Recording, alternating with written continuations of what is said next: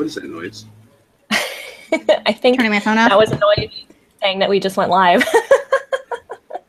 Oops. Apparently that's new too. Hi everyone, and welcome to the Geek Embassy October Live Hangout.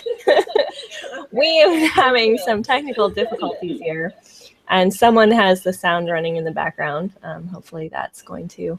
Okay, we got it. And now my sound is coming on. So, okay. I think we got it. Hi, everybody. Hi. Hello from the land of technical difficulties. I'm your host, Regina McMenemy, and I'm very familiar with technical difficulties. That's your new tagline. That should be my new tagline. That should have always been my tagline. With some of the recordings for the show that we did that came out like so funky, that totally should have been my tagline. I actually do have a new closing line today. I'm going to try it out. Oh, good. It works.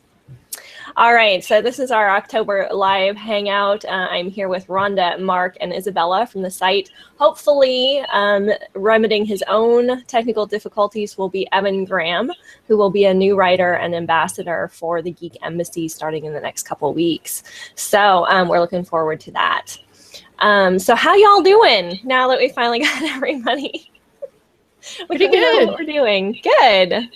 I gamed all day yesterday, so how could that be bad? How could that be bad? That's never bad.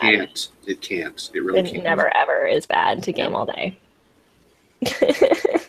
I marathon Netflix all day yesterday. Ooh, that's good too. That's also a valid life choice. I feel like I'm still recovering from. I feel like I'm still recovering from Geek Girl Con. I'm still tired from Geek Girl Con. I actually feel that way too, but I feel like, you know, you should have bounced back a little better than the rest of us. I took an hour and a half nap yesterday, and then I slept for 9 hours last night, and I feel like I'm maybe kind of normal now. Maybe. I couldn't stay awake at work on Tuesday. The jet lag hit me so hard. I went home at lunch to have a nap and did not get back up. I got up long enough to text work, jet lag, staying home. The sad thing is, you would think from that, like, that we did a lot of partying, right? Because it was We did. Well, did we? I guess we did. I know. For us, we did. For us. When your bar for partying is here, this is what we did. We did stay up late on Saturday night. Gaming. That's cool. Yeah. We closed the gaming place down. We closed the gaming floor down, so that was pretty cool. And we played Quirkle, Rhonda's first time. Yep, that was fun. Did she run into the same problem I did? No, she was being Trevor. Oh, just running the board? Yeah. She's like, I can only play this one. My problem was that I had literally 2 colors and all of the shapes I had were all wrong. So it's just like, come on, give me something. So finally I just had to dump my hand and start over. And I got 2 other different colors with the push shapes that didn't work. Oh, fun. So I was only able to play like 1 tile here, 1 tile there. Really aggravating. Yeah, Trevor and I were putting when we played, because we played right before Geek Girl Con. And Trevor and I would play like 2 tiles and get like 8 to 10 points. And Mark would put down 2 tiles, and he's like, 2? No, it was like 3 or 4, but 4, yeah. A lot of times, though, it was just 1 tile for 2. Yeah, it was kind of rough. So, but yeah, so Rhonda was running Trevor's game. Trevor was having the same kind of beginner's luck. It actually ended up working out the same way, where I snuck up at the end. But Rhonda at one point, like, is like, I can only play this 1 blue tile for a Quirkle. That's all I could do. It was like and none of us had anything. Yeah, I know, but at that point in the game, like, she had like 4 on the board, and both Isabel and I are like, we'd like 1, maybe. Yeah, I had gotten like 4 or 5 in the whole game, and so it's rough being awesome, is what you're saying? Mm-hmm. Well, I kept telling them that I have amazing beginner's luck, because when I don't know the rules, I tend to play better and win. But once I figure it out, I can't win again. So, but that was really fun. I was glad to learn that one. Yeah, I love that game. It's a good starter game. It's a good get people who aren't really exposed to strategy games to learn strategy games, because it takes a little bit more thought than a lot of other games, but similar enough to other. I compare it mostly to dominoes. Is the one I compare it to. It's like a highly sophisticated dominoes. Or Scrabble. Yeah. Or Scrabble. Yeah, in like the a same cross way where you between them. have to work the tiles and you have to work the system. So we played that, and we played Forbidden Desert, which we died in a very quickly. Very quickly. Well, I wasn't at Geek Girl Con, but I was out there visiting right about the time you were getting ready to leave for Geek Girl Con. Yeah. I didn't really play a ton of games. I played some the hell are they called? Dice Masters games with my friend Trevor, who I was staying with a lot of the time, and tried to party too, but I've been away from that group so long that their bar is here, and I made it to about here. And I think now that I've been home for about a week, my liver has just started speaking with me again. So that's good. Yeah. Well, we had celebratory champagne after our panel, which went really well. I was very pleased with how our panel went. And thanks, if anybody's listening and anybody new to the Embassy, the Geek Embassy podcast or our live broadcast, thank you for coming to our panel. We had a great time. And thanks for the turnout. We had a great turnout for being the second to last panel slot. I know. I was surprised. I really was too, because I think a lot of people peter out by that time at most cons, and so I was really glad. Well, especially if they're not local, like all normally, of us. I think we would have normally been gone by then. Yeah, well, when we've gone to Emerald City, we usually leave at noon or early afternoon on the last day of Emerald City. Or I do that in PAX usually too, because by Sunday with a 4-day con, you're like, okay, everyone's dead. Everyone's run out of stuff Everybody's to sick. sell. Yeah. Yes, and everyone's sick. And everybody's sick. Yeah. Thankfully, I didn't get sick this time. Huzzah. Huzzah. I'm still waiting for something. Well, I definitely got exhausted because I still feel like I was recovering this week too. And I didn't have the time zones to deal with, but I did drive up there, so Yeah. I did have that to deal with. Although I made Isabella stay awake with me on the drive home. That's usually the safest thing to do. Yeah. I'm like, no music, you can talk to me. And I'm the worst put into that situation. I probably sounded like I was drunk, tired, and I think maybe for Emerald City Comic Con next year, maybe we should record our conversation on the way up and back, because we usually have pretty good that's chats. great. It would be, yeah. I still wish we had recorded our Emerald City. Yeah, when I was ranting about The Walking Dead, which returns in 2 weeks or a week from today, But tigers. Oh no! with tigers, What? zombies and tigers and dead people. Oh my! Yeah, I'm still not buying in. I'm done. I was I'm good gonna resist. last Yeah. season I have to see.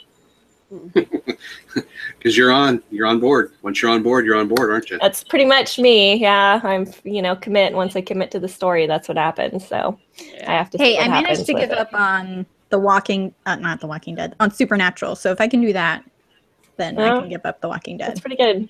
But I did hear that the tiger was actually in the comic book, in the Yes. graphic novel. So it is actually yeah. like true to canon.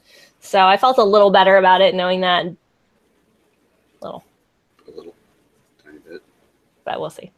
There it goes. Anyway, speaking of zombies, Great segue. great segue. Halloween's coming, everybody. Halloween's coming. We decided for our October hangout to do a spooky suspense thriller horror theme. Not all of us are big horror fans, so we threw in kind of suspense and thriller. Yeah, I'm not really either. I do have some, and I do have a story I will tell when we get to some of the questions. We are on YouTube Live now, as I think we mentioned during the last hangout. This is a little different format than the hangouts were. So we have a live chat. So if you are watching, we have 2 viewers right now. If you are watching and you would like to send us a message, go to the YouTube channel and type it in on the right-hand side. There's a chat. It says say something. Rhonda has put in here our questions for what we're going to cover for the day. So those are all up there and you can check those out. So let's get started. What was our first question? What was your first horror suspense movie? Sorry. Mm-hmm. Yep. Who wants to go first? Rhonda, go first. Sure. When I never was big horror fan until recently, and I'm not really necessarily a horror fan. I've always been a horror novel fan, but not a movie fan. But I believe the very first horror movie I ever saw, the way that our living room was situated when I was a kid, the TV could be seen. I'm trying to find the camera. So like the living room was over here, and my parents would sit back here, and the TV was on this wall. So I could crawl out of my bedroom and sit right here next to this wall and watch the TV. Oh, sneaky. My little sister did the exact same thing. Yeah, so I snuck out one night, and I was sitting by the wall watching, and had no idea as I was watching this show how scary it was. And it scared me so badly. I was terrified to go back to bed. But I couldn't tell my parents that I had been sneaking out of the bed to watch the TV. And so I'm sitting there going, what am I going to do? What am I going to do? I can't move. I can't move. But I didn't find out until years later what the movie actually was, because I could only remember one scene from the movie. And come to find out, it was the original Little House Shop of Horrors. Oh. Yeah. And I had no idea the original was actually a horror movie. It was. It was not the musical that the youngsters are used to today. No, and it was black and white, right? Mm-hmm. Yeah. And a lot more violence and gore. Yeah, a lot. I just remember dismemberment. Yes. That was scar you pretty effectively. Yes. Yeah. Yes. Just a little bit. What about you, Mark? I've got two kind of in this category, and I can't remember which one came first. I'll start with the one that I actually saw the majority of to some degree, which was the Amityville Horror, the original movie back in the, what was it, like 77 or 78 or something like that. Yeah, and a spectacular display of shitty parenting. Yeah. My mom took my sister and I to the drive-thru to watch that movie, and I'm assuming it was because she didn't have a babysitter at the time. But I remember pretty much trying to watch whatever was showing at the other theater the opposite direction all night, and occasionally being drawn to look because there's just sometimes you can't help but look, and hearing all the audio for it. So yeah. That was pretty terrifying. And then the other one that kind of scarred me, and I've never actually gone back and watched the movie since. I walked in to a room one time at my aunt and uncle's, and I don't remember who was watching it, but they were watching Dressed to Kill with Angie Dickinson. I can't remember. Yes. Dickinson. The scene where she is slashed to death in the elevator. Yeah. Oh my God. I walked in, saw that, went, yeah, I'm done. Oh, wow. Yeah. That's hardcore. Yeah. I don't think my stories are that bad. So those are mine. Well, Isabella, you want to follow that up? Well, okay, so let's see. So for most of my life, I've been completely traumatized by horror movies, and I think it all started when I was a little kid, and my cousins were watching one of the Chucky movies, and I walked into their room, and I was traumatized for life. And of course, they took advantage of that, and I still cannot even look at that thing. Wow. I hate dolls to this day. So I think I mentioned before, but the one episode of Buffy that I never managed to watch is one with an evil ventriloquist dummy. Yes. And that's a scary I watched That is like a scary 5 one. seconds of it, and I was like, nope. Really, I think the most terrifying episode of that show ever was Hush. I agree. I love Pretty Hush. scary. Well, I think in terms of suspense, I think for scary, I think, and suspense and kind of like arcing the story around it. Yeah. Regina? Yes. Oh, for me. So my first memory of any kind of suspense movie was hearing my parents talk about recording The Shining on our Betamax. Just let that sink in for a minute. And so they were talking about it, and it wasn't something that they wanted me to watch, but I was going to be home. And I remember if like a family party was going on, and if other people were home, but I remember sneaking into the bedroom where the cable box was and the Betamax player, and it was recording, and turning on the TV to start watching it. Right about the scene with the hallway and the blood. Oh. And I was young, like, I don't know, 10 or 11, somewhere in there.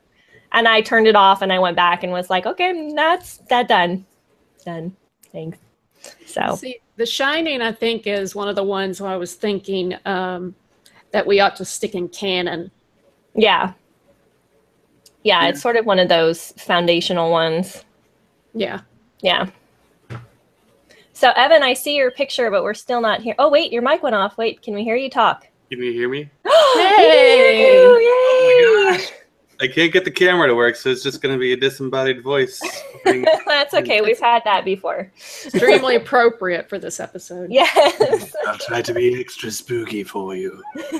Thank you. Well, you're just in time to answer the first scary movie question. What was the first scary movie that you remember? Oh my gosh, I can't even remember because like I wasn't allowed to watch anything as a kid, like at all. I couldn't even watch PG movies until my parents watched them first. Pretty much all of us just gave this story about like how we snuck into some place or were bombarded. Izzy had hers forced on her, so. Yeah, I was also I would like sneak in and like watch stuff on the TV, but like I knew I wasn't allowed to watch, so like anytime like my mom or dad would come by, I would have to change the channel really quick. So I saw parts of lots of scary movies, but I didn't really see any like all the way through probably until like got to like, I don't know, like middle of high school, and I would like watch them with my friends and stuff like that. And by then I was already too grown up and macho to be scared of anything, so it didn't really make an impression on me.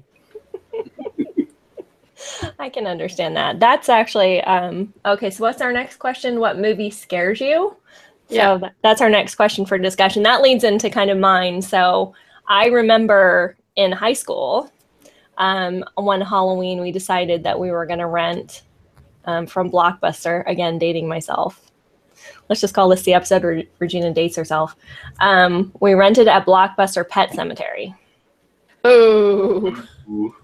Yeah, I can see where that would be pretty scary.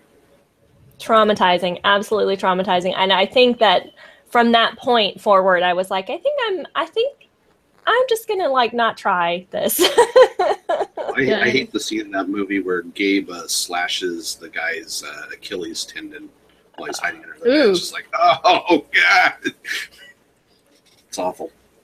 Well, how many times have I told my first date story about Pet Cemetery? At least once, I think. Once. But yeah. you can tell it again. Yeah, I've been waiting for weeks and weeks and weeks for this guy to ask me out. Weeks. And finally we're on the phone talking, and we find out we both like Stephen King. Well, this is back when I didn't like horror at all. I just read the books. And the horror freaked me out completely in the theater. And we're talking on the phone about Stephen King, and I'm like, oh my God, he's going to ask me to go to watch Pet Sematary. He's finally going to ask me out, and it's going to be to Pet Sematary. And sure enough, that's what he said. Well, would you like to go to a movie? Pet Sematary's out. We could go see it. And it's like, if I say no, who knows how long it'll be before he asks me out. So we go to the movie, and when it came to the scene with the sister, I just completely freaked out, and I said, I've got to leave. And he was like, okay. And I'm like, no. I have to leave the movie. I can't do the movie. And after that, I figured, wow, it's it. It's over.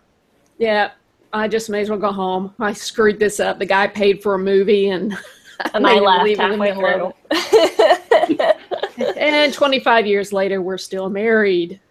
Yeah. And he brings you drinks occasionally. Made to order. Yeah. Yeah. So, the movie that scares you. What about you, Evan? Oh, geez. It takes a lot, actually, because I feel at this point I'm so genre savvy that a lot of the horror stuff just doesn't really work for me because I can see it coming so far in advance. And if I can see it coming, it doesn't really scare me. But like the first movie I ever saw that really kind of threw away all of my expectations and just kind of scared me constantly from beginning to end was probably Alien. Oh, Like, good. Yeah, Just- good choice. the Good scary choice. stuff in it is so unique and it's so like you can't know what's coming unless you've heard about it. So like seeing other scary movies doesn't prepare you for it. Yeah, good choice. That's perfect. Yeah, that's an excellent choice. And it was like a completely, it's not now, like everybody emulates it now, Yeah. but at the time it really was. I watched that, and I watched that when it came out. Like that, like I don't even know. Like I can't even remember what it was or what moment. Like I can't remember the scene in Pet Sematary, and I think I suffered through the whole thing because of that whole like peer pressure thing in high school.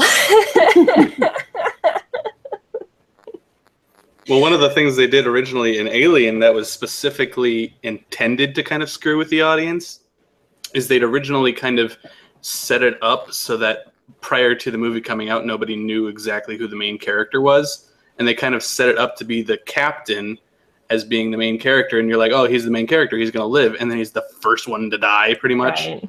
And it comes out of nowhere. And you're like, oh, all the stakes are off. Yeah. Now it can be anybody. Now you don't know what to land on. If it was like, Right. what about you, Isabella? Everything. Everything. Yes, that is also an answer. But I think it was sometime when I was a teenager, because I completely tried to avoid everything horror for a really long time, and I still kind of can't do it. But it was around this time of year where they show all of like a bunch of horror movies on cable TV and stuff, and it was I think I flipped across It, and Oh. I only caught a part of it, but that was enough. I think it was a scene in like a boiler room or something, and I didn't quite know what was happening. I was like, okay, I'll try to get through this. And then it shows up, and then I'm like, And that's where my fear of clowns came from.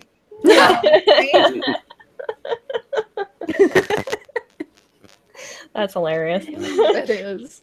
Which Mark tried to play on earlier, but only a little bit. Only a little bit. Tiny bit. So what about you, Mark? Yeah. So the movie that scares me, and probably still scares me every time I see it, is The Exorcist. Yep. The first time I ever saw it was with my cousin and I think my younger sister, and parents were out of town, and it was a stormy night, and we'd never seen anything like it. And I would say, oh, hey, Evan's got a face. Evan, I know Evan's picture popped up. Yay. But yeah, I think that movie is terrifying, and even with like some of the added scenes that they put in, like with her walking along the wall like a spider and stuff like that, just makes it even worse. And I'd have to say that the runner up for that is The Exorcist 3, which is the true sequel to The Exorcist, which has probably one of the most horrifying scenes in any horror movie ever, which is there's a hospital where a lot of the story takes place, and they do this shot where they pull the camera down this long hallway, and you're watching this nurse go back and forth at the end of the hallway, and then she goes into the room where the priest from the first Exorcist is in this room. I think it's him. I can't remember if it's him or somebody else. Anyway, you expect that when she goes in there, this is it. She's dead. She walks back out and goes back to her station. You're like, okay, well, what the hell's going on here? Then she walks back across. And when she comes back across the final time, this woman in a nurse's uniform comes right along behind her with what looks like these giant shears to lop her head off. And you don't see it. It happens off screen. But it's just like one of those moments where you're just like, holy crap, because they mess with you so long. Oh, God. The build up, the anticipation. Yeah. So I think those two are the ones. Yeah. I think that Exorcist should go into canon as well. Yeah. The only reason why I ever agreed to watch The Exorcist was because I had watched the making of before I watched the movie. So there was no surprise for me of any of the scenes because they talked in detail in the documentary about like making the special effects happen. And so nothing was scary at that point by the time I watched it and all the suspense had been taken out of it. And I was like, okay, I'll watch it now. Visual confirmation that they didn't actually summon demons to make right, exactly. I've actually watched it, those extras since, and watched the movie, and that movie still gets to me on a level I can't describe, even though I know how they do it and what they're doing. Yeah. Are you watching the TV show? No, I had thought about it, and then the night that it started, I missed it. So if I'm going to watch it at this point, I'm going to have to find it on demand or wait until it shows up on Netflix or something. I think it's on Hulu if you have Hulu. No, I don't. I don't know how many episodes are in. I'm not, obviously not. I really want to watch it because it has Gina Davis in it, and I'd love to support her, but yeah, it's pretty good. But you're a chicken. I am totally a chicken. Totally 100%. Totally okay with that. I also have a very active imagination, so when I do watch things like that, they just get into my dreams, and I'm already tired enough. Nice. So, Rhonda, did you share one that scared you? No. The one that really scares me is The Notebook.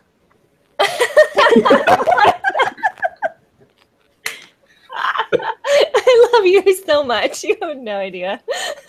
The Notebook? I hate that movie. I just hate it. Okay. Does it scare you? No, it's not. It's not scary. Okay. It's scary that it was made. I tell you what's scary are the women that swoon over the movie. Yeah. You just don't want to be there when they're falling apart over The Notebook. I thought for sure you'd say something like 50 Shades of Grey. No, I didn't. No. That's worse. A lot of I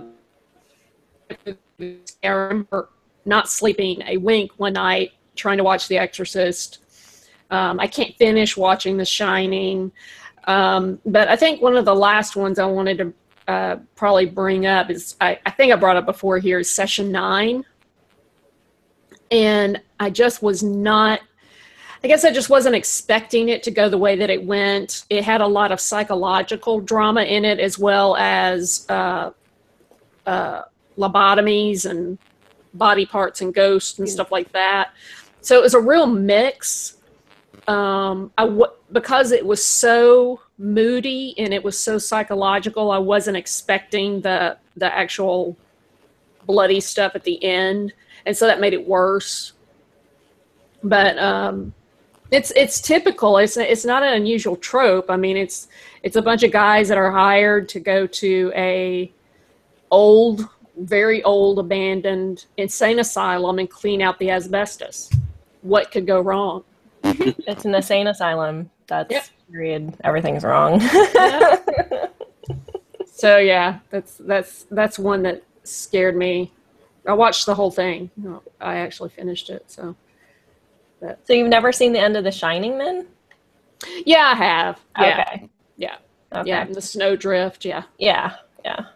Okay. Yeah. The topiaries, the creepy topiaries. Yeah. Everything about that is everything. Yeah. Yeah, it just goes to show you that Stephen King just should write books and not worry about making movies and TV shows. Well, did anybody watch the mini series they made of The Shining? I did, but I don't really remember a lot about it. I thought it was all right when I saw it, but beyond that, it didn't obviously leave a lasting impression. Yeah, I just remember it being, well, it didn't have the, I mean, it was Kubrick, so it didn't have the flair that Kubrick had, but I remember the ending being super corny, and talking to a friend of mine who had read the book and him telling me that that's actually how the book ended. It was like the super, like, you know, warm, fuzzy feeling at the end that the kid grows up and becomes like, you know, goes to college and graduates or whatnot. And like, that's how it ended. And he told me that that's actually how the book ended. So sometimes I question, No. I don't know. Stephen King's books don't end with warm fuzzies. Well, that's Some why I of was them do. like, I don't know. I haven't read enough. I've read one Stephen King book, I think. And it wasn't particularly scary. So I can't remember. Hearts in Atlantis, I think is what it was called. Oh, yeah. That's one of his kind of feel goody-ish. Yeah, that Yeah. was like, it had that It's kind an of, odd one. it is an odd one, which is probably why I agreed to read it, because it wasn't his usual stick. I can give you some recommendations. Yeah, I can give you, yeah, I don't count anything like after It or something, you know? Yeah, that all just kind of dropped off into the, No. yeah. Well, I mean, that's a good segue. I thought maybe we would throw something in there besides movies and TV, and maybe say something about novels.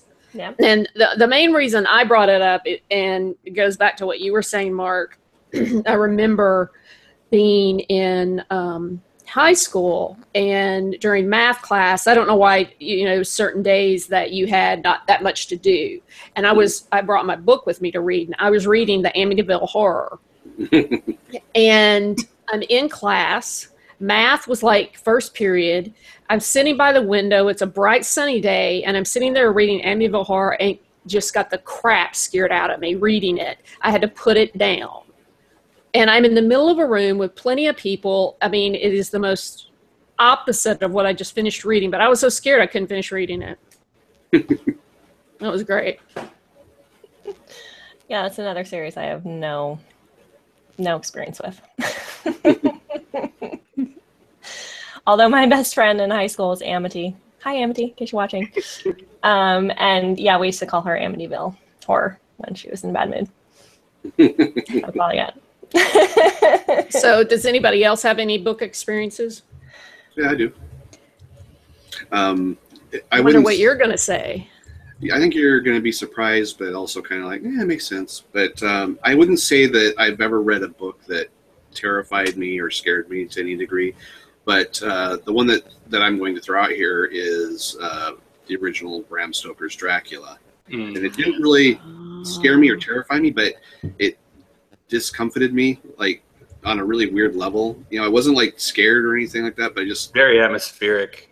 Yeah, I felt weird the whole time I was reading it. Like, I think it's because it's in a diary format, and so I kind of felt like I was intruding into a world where I wasn't supposed to be.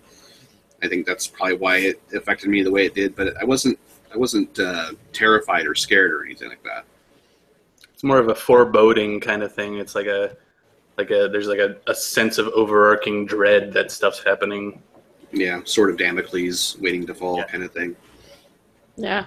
Yeah, that sense of like wonder about what is about to happen, like, and because the things that do happen are so odd, like everything's kind of off the table. What could possibly be happening here? Yeah, and everything is off kilter in the story when you're reading it. You're seeing it through Jonathan Harker's eyes to start with, and you know, you're seeing all these things in his mind that just aren't lining up. You know, he's kind of like, what is happening here exactly? And that's kind of how you feel when you're reading it. Cool. What about you, Evan?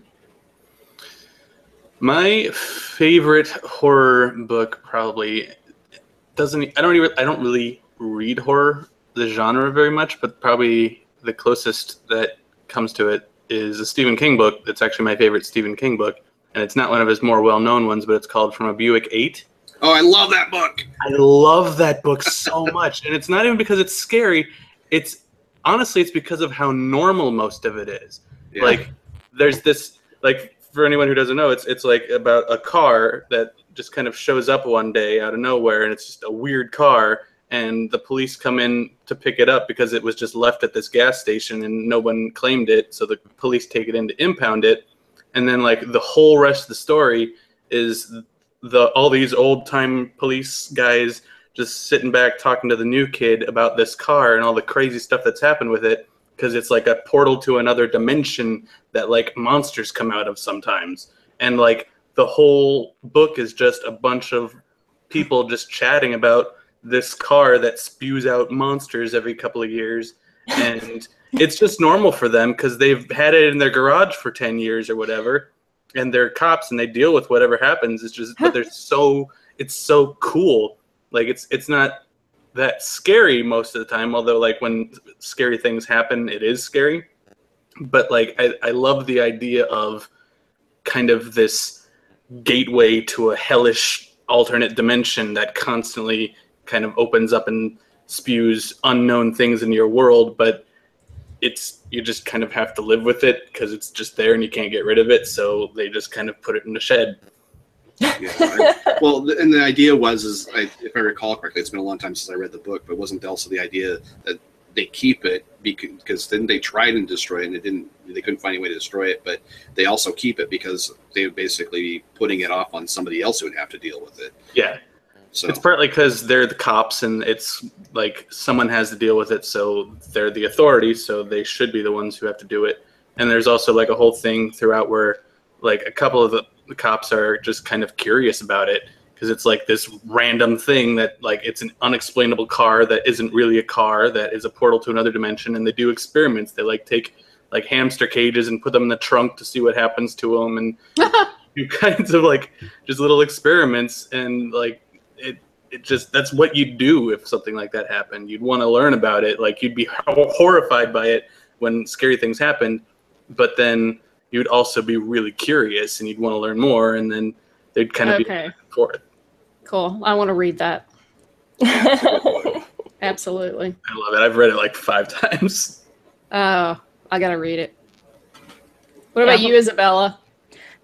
So I haven't read much horror, but there is a graphic novel, and I've spoken about this before, called Lock and Key by Joe Hill, which I absolutely adore. And it managed to creep me out really bad a lot, just because I'm very visual, and the visuals were right there in front of you. But it's basically about a family who moves into kind of a haunted house, sort of. The story is really hard for me to explain, but I love it. And it managed to creep me out, but it's one of those that it creeped me out, but I still kept going because I like the story so much. It's kind of a ghost story. It's kind of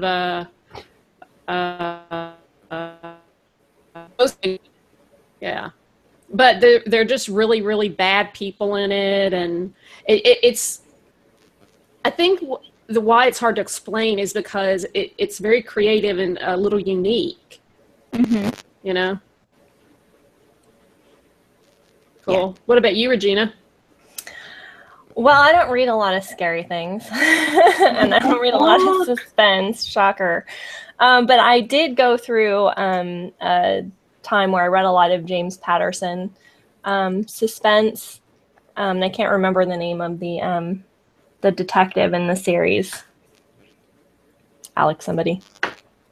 So I read a lot of those until I realized at some point that, because I get in, and I've talked about this before in other episodes, other hangouts, I hyper focus on authors, and I'll read a lot of like one author, and I or one series. I'll just get kind of stuck, and so that's what I did with James Patterson. I read like a whole bunch in a short period of time, and I realized finally that one of the reasons why I wasn't sleeping really good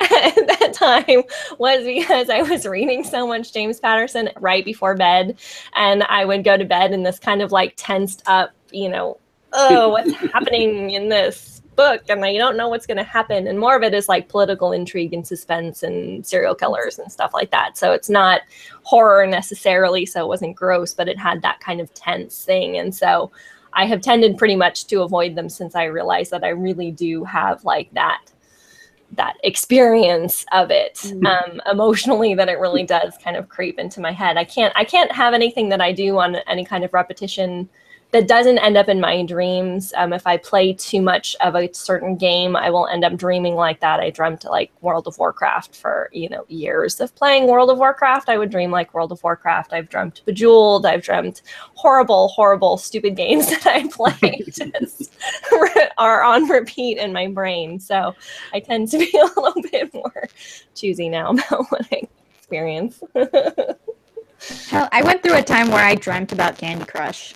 Yeah, And I mean, it that's just when gets in stopped your playing. brain. Yeah, when you're just like, oh, I see it so much. And yeah, I felt that way about Bejeweled for a while when I was playing Bejeweled too much. And All right, you guys are going back into rainbows and unicorns and happiness. We were trying to keep this all dark in the car. Yeah. I mean, Candy Crush can be dark. It's a dark, dark place. Candy getting crushed. So sad. that could actually hurt certain people given their. Oh, you're stretching it now. I know. Well, before we move on to the next question, I thought we would go ahead and do something a little different and go ahead and do our show and tell. Okay. Any type of Halloween, suspense, horror type of show and tell you want to do. This can be your Candy Crush game. If you want it to be. We will mock you mercilessly, but yes, go ahead and Yes. I'll kick it off. We were talking that we were just at Geek Girl Con, and I have never read a Choose Your Own Adventure book. Oh. And we met an author there, Matt Youngmark, and he writes Choose Your Own Adventure books a little bit more. They're not middle school age type books. They're more for young adults and new adults. And I am reading his Zompocalypse Now. And the main character is a stuffed bunny. It's got like 112 different possible endings, and I have yet to find one where I don't die horribly. Apparently, there are only 12. But I'm having a good time with it. I choose what looks to be like the logical answer, and when I end up dying, I was like, I'd never do that. No, I'd never do that. Yeah, he was pretty cool. I picked up his, I forgot which one it was, the superhero one. Where there are 3 different paths of mutation you can take that you end up as a hero with 3 different types of powers. Also very high death rate. Well, what about your show and tell, Regina? I have a couple. I have Mark said this really wasn't Halloween-y enough, but I'm pretty sure Darth Vader dressed up as a bunny for Halloween. Yeah, that's his costume. It's in costume. That's in costume. You're totally disrespecting the Dark Lord of the Sith. Totally. Yes, that's kind of the point. No. Actually, I didn't. Whoever manufactured it did. I just had the audacity to buy it. But I also wanted to show off my ears, my fairy. Yeah, those are definitely not horror. No, these are not horror. No, not at all. But they're elf ears, but they are my Halloween ears, which I picked up at Rose City Comic Con. But Geek Girl Stuff was also at Rose City Comic Con selling these as well. At Rose City, she said she actually sold out and was like madly making them on the Saturday night of that con. And as something completely unrelated to horror, I do have to show off, because it was actually mentioned to me when I received this gift that I should share it during the next Hangout. So this is from my friends Amy and Dawn, and it is an artist called Pina, Pina, and he does these kind of cartoon superheroes, and I know he's got a Firefly series and a bunch of them, so they bought this one for me. I don't remember how long ago, but I finally managed to get it from them. So here's my little girl Oh, Wonder that's Woman. adorable. Isn't that amazing? So he's got great stuff. He's got an Etsy store. I'll make sure to put a link up to it. But Yeah, I had to show this definitely. off because how can you not show something off when you're actually told you need to show it off in the Hangout? Like somebody actually watches the Hangout. So thanks. So that's my show and tell. What about you, Isabella? Okay, so I'm also wearing my, I don't know how well they show up. Yeah, My they do. little elf ears. I have green and silver ones, and Regina has. Mine are Where purple. Where did you guys get them? Who made them? This is Geek Girl Stuff. And that's the URL, geekgirlstuff.com. And I'm sure you can order from there. We bought them at Rose City Comic Con, but she was also she had a booth at Geek Girl Con as well. I would hope because Geek Girl Stuff seems appropriate to be at Geek Girl Con. But yeah, it's cool. She was boothing with somebody else. I don't know who else was there, but I love these. She had a couple of other cool things too. And then my other one, Hey, which is about the only horror-ish suspense book I have, is World War Z by Max Brooks. And yeah, I adore this book. it's good. I think I need to reread it soon, but yeah, I adore it. Just like the foreboding, like suspense of it all is. Yeah, it's like a car accident in slow motion.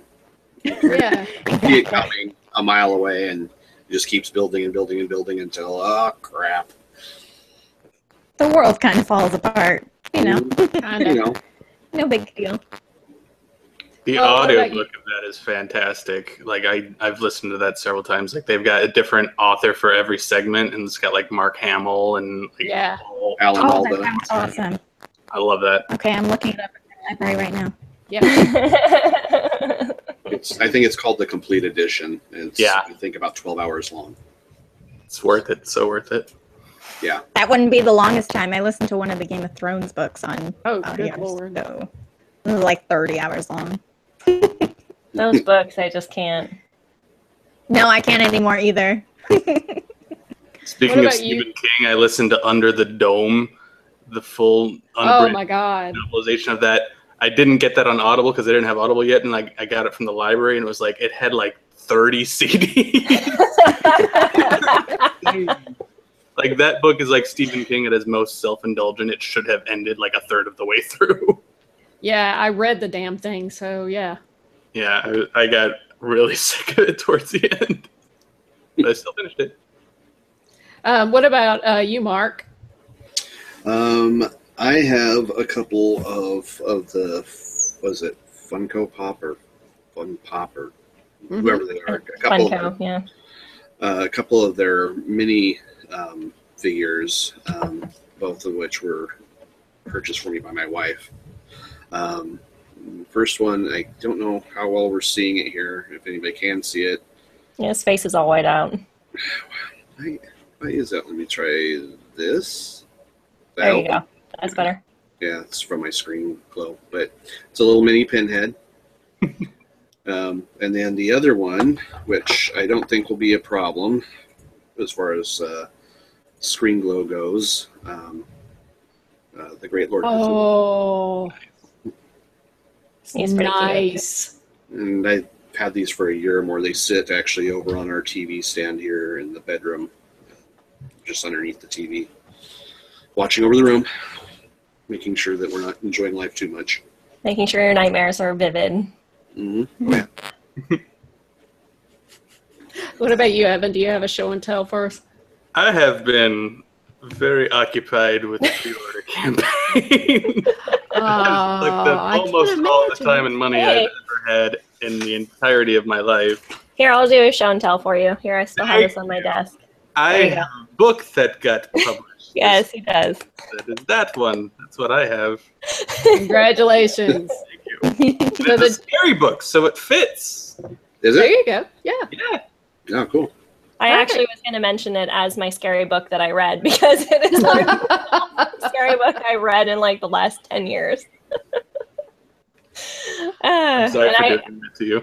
read it in like 3 or 4 days. So I definitely had a few dreams where it was kind of in my conscience. More about the terrifying power of an AI gone bad. So I'll just leave it AI. at naughty AI, yeah. But that wasn't my dream, so. What about you, Rhonda? Did you have a show and tell? Did you show and tell already? You did. Oh, right. I'll show again. Okay. Matt Young Mark. Yes. Ooh. Yeah, very cool. Yeah, no, our next question is, what horror or suspense movie made you laugh?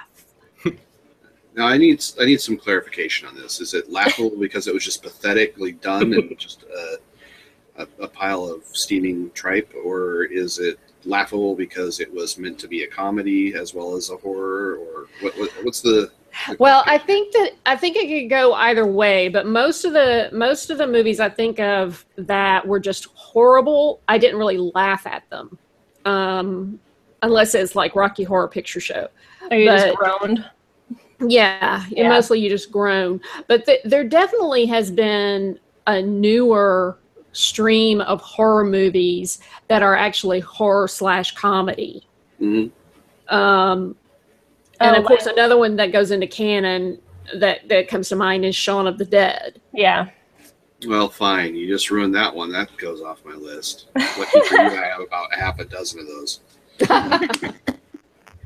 Wait. Well, what about another one? Another one, I was going to say Zombieland or Shaun of the Dead, but those are too easy. A good one is Cooties, which was an independent film that was put out by Elijah Wood, his production company, about a year ago, I think it was, about school teachers who get trapped in their school by their students who end up turning into zombies because they eat some messed up chicken. Cafeteria food? Do they eat cafeteria food? Yep, that's exactly what it is. Yeah. But it's got some great laughs in it and a whole lot of gross moments. So, yeah. Nice. I just remembered one of that genre that I watched. Yeah. That our friend David recommended. He actually gave me the Blu-ray for it. It was Tucker and Dale versus... versus Evil. Perfect. Yeah, that was going to be my pick. Ah. Darn it. Well, I had another one. It was a Halloween movie, but not a horror one. I was going to say Hocus Pocus was one. It's not a suspense. It's, funny comedy, but But yeah, Tucker. Is it Tucker and Dale or Tuck and Dale? Dale versus Evil. Yes. Yeah. It was a good one. Yeah. It's pretty funny. And pretty terrible. I think it's meant to be. I think it's meant to be too. It really is. Well, it's the send-up of the entire genre of that particular kind of slasher, and it's terrible in all the ways it's supposed to be. So, yeah, that's fun. Do you have one, Isabella? I've mentioned it before, but I really like Scream Queens. Oh yeah, I think it's fun.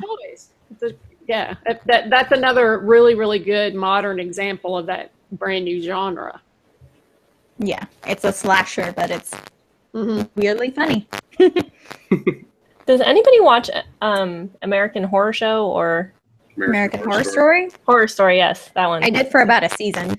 Yeah.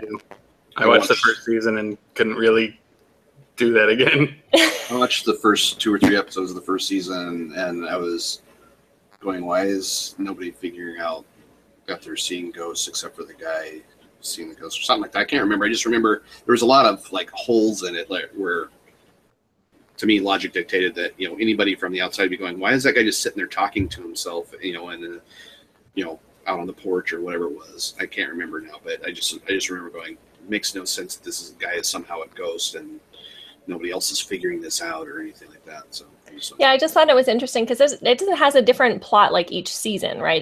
The characters change and the actors change, and they've had some pretty big names on it. So of course it's not something that I would gravitate toward, but I just thought it was an interesting sort of gimmick, I guess, for the storytelling. That one was just hard for me to get onto because it felt like like usually with horror there's like things that they do to make the horrible things that happen more palatable. Like they'll make it so that some of the characters who die really deserve it, or they'll make it so that like some people who don't deserve to die do escape or something like that. But like it felt like that entire show was just like one unpleasant thing happening after another, and just nobody got out of it okay, and like there was nobody to root for, and it like just, Game of Thrones. Yeah, except at least in Game of Thrones, there's like 2 or 3 people who you want to kind of see succeed, and some of them live. So far. I'm So sure far. I kind of stopped watching the American Horror Story when I realized, like, oh, everyone's just gonna die. With this. Everyone is just gonna be dead. I don't care anymore. There's not gonna be any good resolution to this. It's just gonna end up with everyone dead. That's kind of what happened. And I was done. Yeah, I can see that. Well, I definitely seen more of it than you guys have. So, Does everyone die? no, no. But I saw the first season was the haunted house. Second season was the insane asylum. I think the third season. I think the third season was the witches. Oh. Yes. I'm missing one, I believe. Wasn't there like a circus? Yeah. Oh, Circus. the carnival. I saw that Yeah. one, and then the hotel, which I did not see. I think I was watching the first episode of it, and I was just like, "Why have I been watching this all this time? How have they tricked me into this?" But I've actually been talking to people who have watched it as I have, who are watching the current season, and say it's their best yet. I don't know. I don't know. I have a couple of friends who are like adamant fans of it, who are those people on your Facebook or whatever who absolutely love Halloween and have been waiting for Halloween, for months. Well, since it ended last year. And they were saying that it started really slow, I guess, this season. Like it was really slow, and they were like, I don't know. And then all of a sudden something happened that got everybody on board with it. So Yeah. I don't know. It's I think it's interesting. I think they had some pretty decent storytelling in it, and all the seasons are set in different time periods. A lot of the same actors come back, but all the stories tie together somehow through time, and that's even to me more interesting that they've thought about it that much. It's just not a reboot, But Right, and they're not telling the same story because they're not continuing one storyline. They're taking No. several storylines that kind of intersect with each other, and I think that that's cool. I know that I watched. There was a HBO series called Carnival.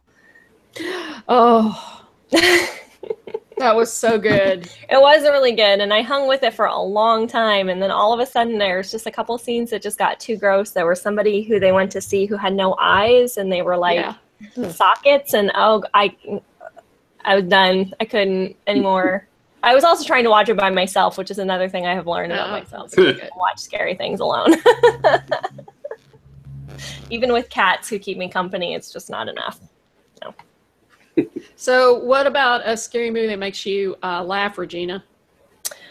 Oh, I said. Oh yeah, Tucker and Dale versus Evil, and potentially Hocus Pocus. But like I said, that's more Halloween than suspense. So, Evan, did you have a backup, or did Regina just crush your dreams? I kind of have a backup, but I also kind of think it's my other one, so I think I'm gonna hold on to it. Okay. The one that I enjoyed that made me laugh was Cabin in the Woods. That was my other one.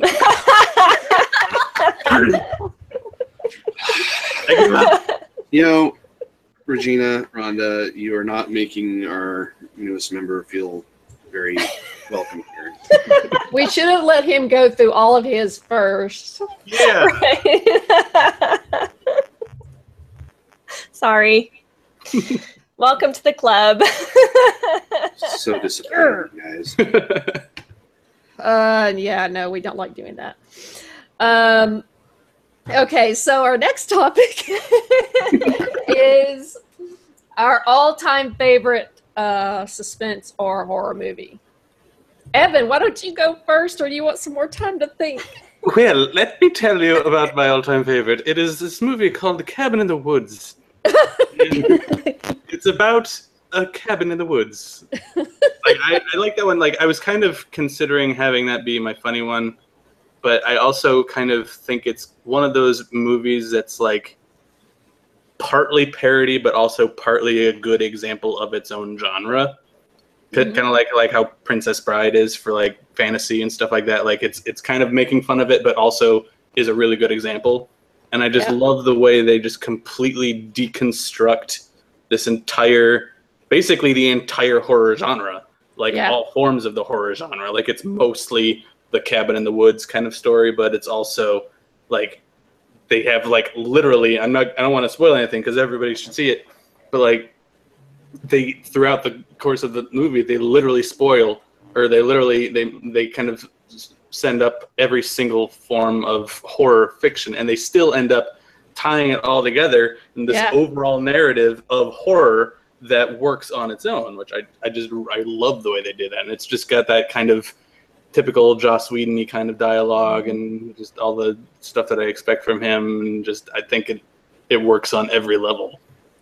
Yeah, you really don't know what to expect. You're seeing things that are familiar and that you think you know. Well, I know what happens with this. But things go in so many directions. You're like, okay, why are they doing this? And then it all becomes, they're really doing this. Yeah, it's really smart.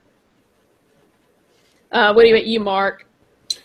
All right, I'm going to tell you, but I'm going to give you a caveat first, which is that I haven't seen these movies in years, so I have no idea how well they've held up. My suspicion is probably not very well, but that being said, Hellraiser and Hellraiser 2 are my all-time favorite horror movies.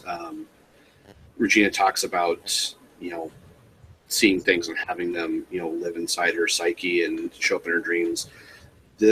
These movies and the comic books and everything have been stuck in my psyche so permanently that I still have Cenobite dreams. Not even with Pinhead himself, but with just random Cenobites showing up, or me showing up somewhere where there's Cenobites and such. And it's funny, I should be horrified when I'm in these dreams, but I actually find myself watching the dream as if it's a movie or a TV show and being interested in it. But I've always loved the Cenobites because they kind of play on that trope, with when you watch another horror movie, like a slasher movie or something like that, somebody's running away from Jason and they trip and they fall and Jason's right there kind of thing. You don't have that so much as, they're fine with you running away. They're like, whatever, we'll get to you. and when they do, you happen to run into the wrong room or, do the wrong thing, and there they are. And I love the dialogue, the way it was written for the Cenobites in those movies, because normally it's just, I'm a faceless killer, I don't say anything, I'm just going to follow you along until I kill you. No, he speaks very eloquently about the things he's going to do and how long he's going to be doing them and all that. And to me, he's probably one of the best horror movie monsters ever. Oh yeah. Do you I kind of get the feeling when I was watching the first one that it's a lot like what Evan said. It's sort of a genre in and of itself in horror. I don't know if I would call it a genre in and of itself, but it certainly is very much its own thing. I don't feel, when I watched those movies, I didn't feel like there was anything else like it. And I was a big horror fan when I watched those movies for the first time. And, it was funny. I watched them on the first one and the second one on Christmas Day. I have no idea why. When I was probably, 17 or 18, I'm guessing. And I just remember after the first one was over, my heart was just jackhammering in my chest. And I was just like, what the hell did I just see? What was that? Exactly.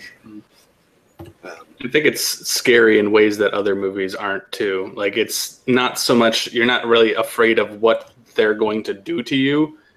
You're afraid of the fact that they're going to do it to you until you're one of them.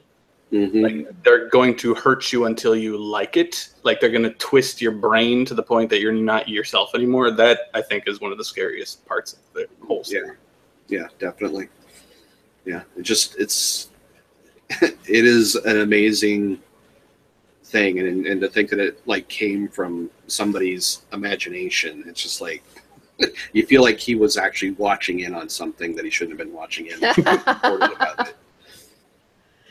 Isabella, do you have anything all-time favorite? The Shining, actually.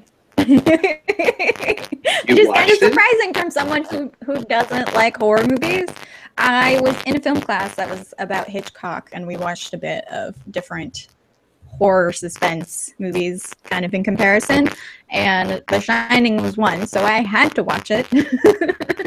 And I ended up watching it again because I ended up writing a paper on it, and I actually have the DVD right here because I had to buy it to write my paper on it. So I actually really enjoy it, although there is one scene that I have to cover my eyes on. Which one? The one in the bathroom. The bathroom. Yeah. The bathroom one. Yeah. Is that the one where he's pulling his face apart in the mirror, or is that something else? No, there's a woman in a bathroom that he walks in on, and she just kind of turns into like this Monster. really, monster. She's a monster. Basically. Yeah, she comes out of the water all gross. Yeah, but the imagery of that one just kind of stuck with me, and I can't watch that one again. But I actually really enjoy that movie. Weirdly enough. Although I wouldn't be able to watch it by myself in the dark.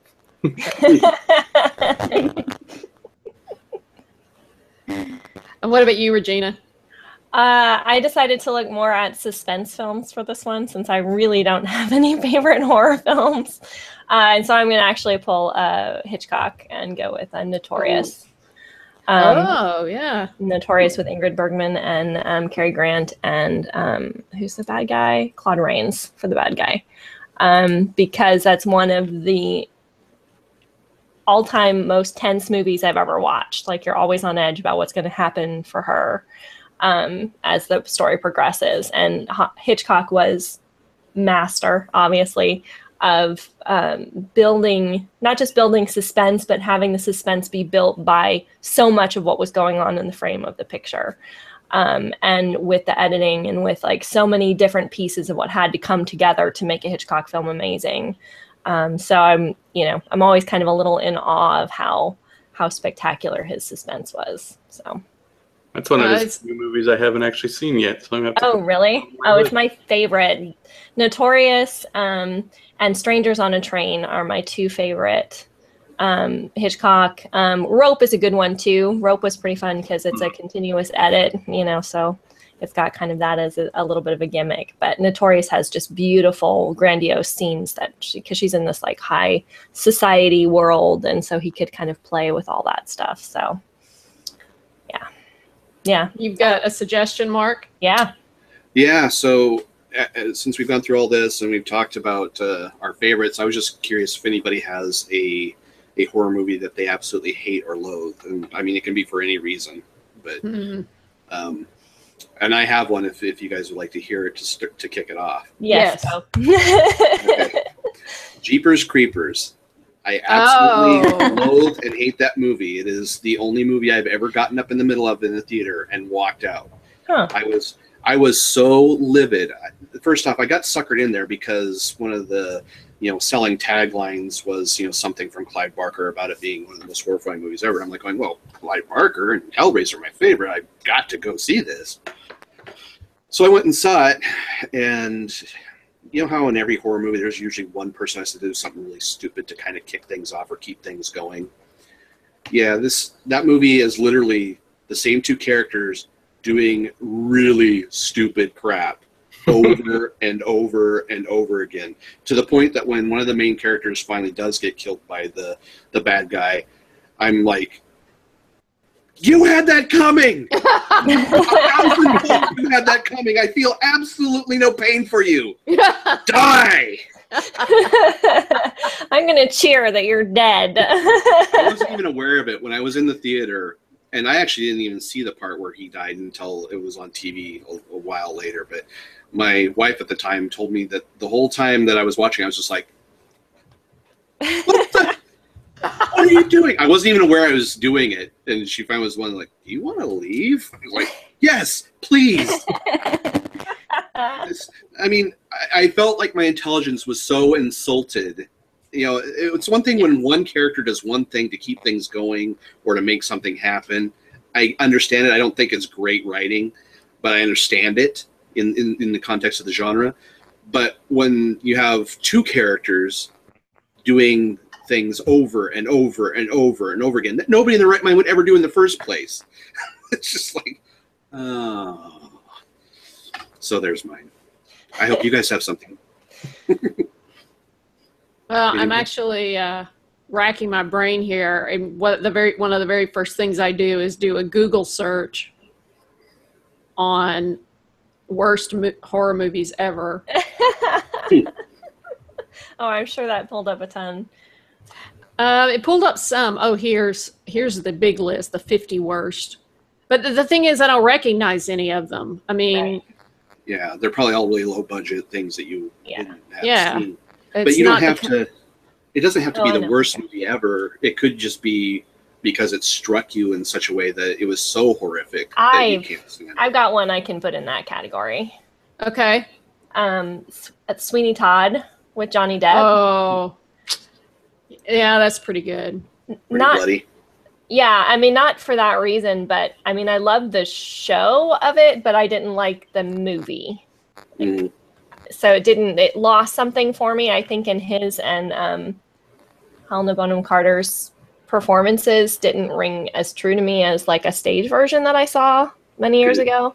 Could it just be that your mind is weary of the whole Johnny Depp, Helen Bonham Carter? Oh, that's understandable. Beetlejuice Yeah, and the Tim director. Burton aesthetic, like I think all of that kind of came together with the two of them and him, and it took away from, I feel like, the power, and there's so much power in the music in that that I think it just kind of lost it for me. Because I remember leaving, I was really excited to see it, and then I remember leaving feeling disappointed. So I think Tim Burton is just about wrung out. I think I'm sick of those three doing anything together, and I think that Tim Burton should be sent to his room to think about what he's done for a while.